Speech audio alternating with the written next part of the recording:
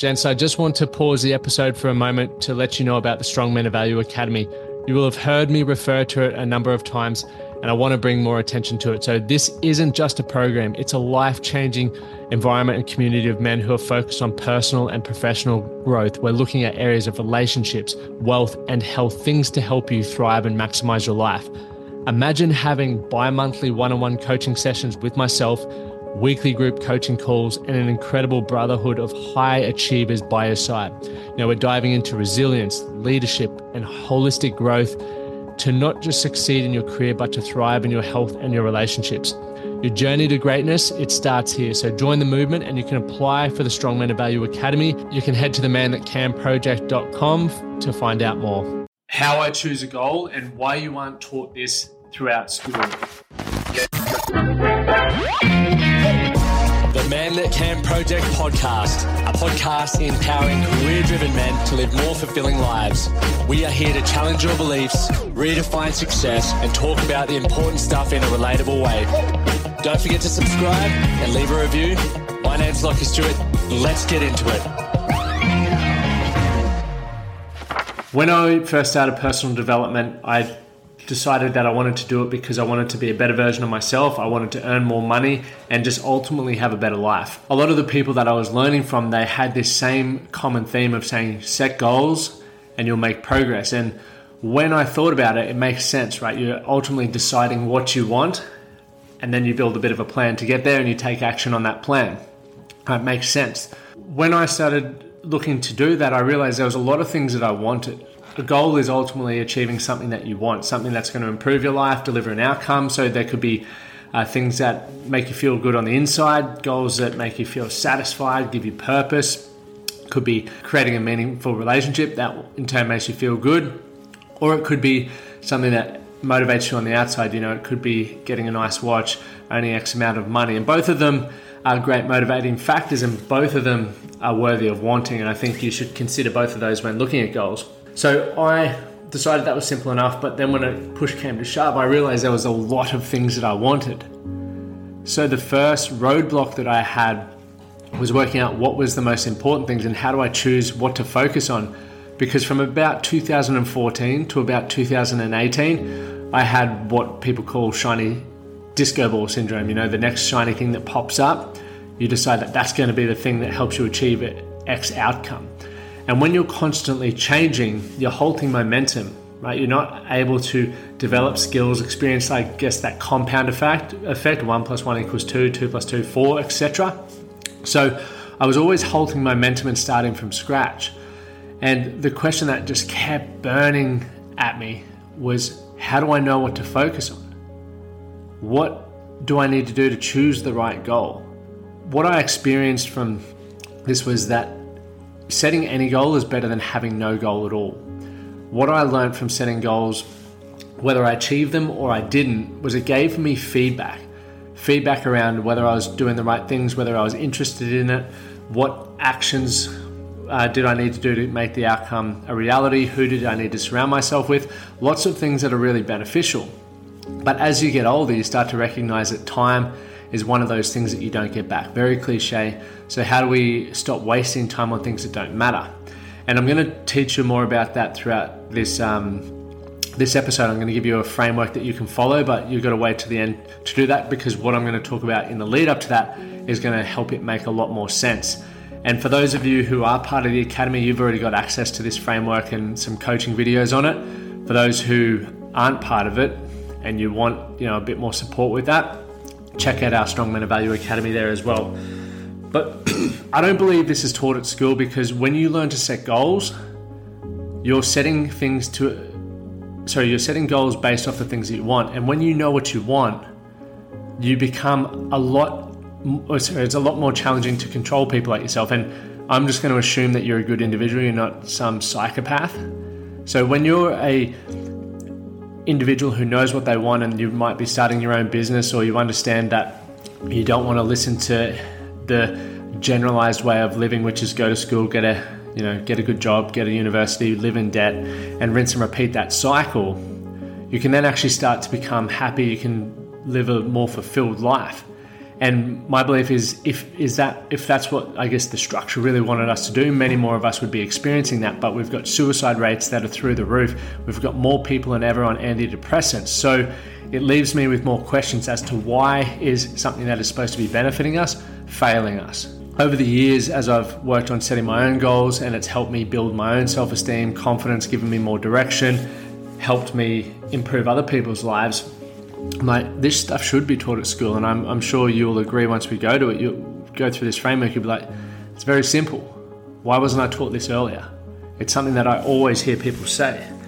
But it's because I guess ultimately they don't want you to be elite. They don't want you to have more ownership over your life. But when you recognize that taking responsibility for your life comes back to using past experiences, utilizing those experiences to reflect on what did I like, what didn't I like, where did I sort of fall short, and what can I do to be better that time. And this is one of those processes that doesn't stop.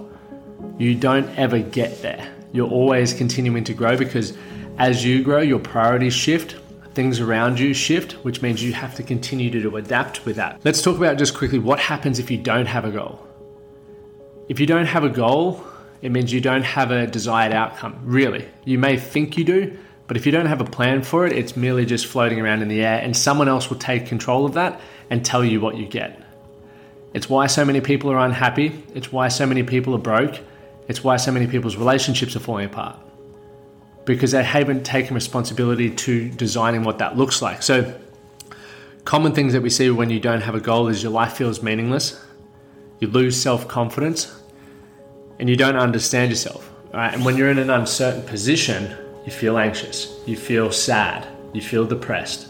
When I look at that and I reflect on my own life, when I was the most anxious, when I was the most unhappy, was when I didn't have direction and I didn't have goals. I didn't have clarity around what it was that I wanted. I was just hoping that the next thing that I did would solve my problems. And that's pretty much like gambling. So if you don't want to gamble with your life, this is where the goals come in to be really powerful, which would then lead us to how do you decide which goals to prioritize, which is probably the biggest question a lot of people have. But here's how I do it.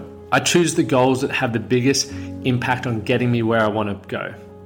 So depending on, I guess, the enormity of the goal, people talk about big BHAG goals, big, hairy, audacious goals. It might be 5 years down the track. So if I decide that's what I want to get to, I would probably break that up into milestones. That way I stay motivated. That way I have checkpoints. That way I recognize what skills or systems or people that I need to surround myself with to help support that. Because who you are right now is not who you're going to be when you achieve that outcome. Ultimately, what it first looks like is a vision, and you've probably heard people talking about a vision, and to me it's just, I guess, creating a compelling future. What would that compelling future look like in 5 or 10 years' time? Because when you start getting clear on that, and if you aren't, that's okay. If you've never done this stuff before, you're exactly like where I was, and you can get or build clarity around that. So where it all starts is just think about a few things that you want in a couple of years' time. When I first started in self-development, I knew that whatever I did needed to be able to afford me flexibility in my lifestyle, meaning financially, I needed to be able to have the resources to do what I wanted to do, but also time-wise. I wanted to, if I ever have children, be able to be a stay-at-home dad or, be able to afford myself to be present there. So that guided a lot of my decisions. And as I started to pursue that, externally I achieved more success, but internally it changed who I was as an individual. I recognized a lot of things that I thought I wanted, I didn't actually want. And it really helped me understand more about who I was as an individual. And I think that's the most important part. And that's why I believe any goal is better than no goal. The more goals you start setting, the more information and data you will have to really get clear on what it is that you specifically want. So the current goal that I have, which I'm sure a lot of you guys are going to be following along on YouTube and on the podcast as well for 2024, the big one is the $1 million year. And some milestones for that this year is being able to fly my family overseas, take Amy and I on a nice holiday, and I've got a few KPIs for other business things there that are happening. Other milestones are obviously based around the members that we have, the testimonials that we achieve. So I know that if I'm ticking those off, we're well on track to achieve the financial outcomes that we're looking for. And that goal stands out to me because the more, and I think just even financially, the most goals that people have, if you look at it financially, it frees up time potentially if you do it correctly. I don't want to be a wealthy person who has a lot of money but also carries a lot of stress because I haven't put the right systems in place and I haven't built it from the ground up correctly. But I believe the way that I've built it is going to afford me more time and resources to focus on health, to focus on other areas that are important to me, but it's continuing to build my character. So that's why that is an important goal to me this year. Much like in 2014, when I started this whole bloody journey, the one thing I wanted was to earn $1 million. And obviously here I am talking about it. I haven't achieved that yet. It's 10 years I'm in business this year. Now that may make you want to turn this episode off and be like, fuck this guy, he doesn't know what he's talking about. But I've got 10 years worth of highs and lows in business. I've earned multiple six figures, and I've done it in a way where we've got a huge community, flexibility to work. I'm currently living in the US and earn revenue, right? So I've done that correctly. Now I've just got to fine tune it. And knowing what I know now, there would be so many things that I could have done differently to fast track that. And that's why community is so important. That's why we have our academy.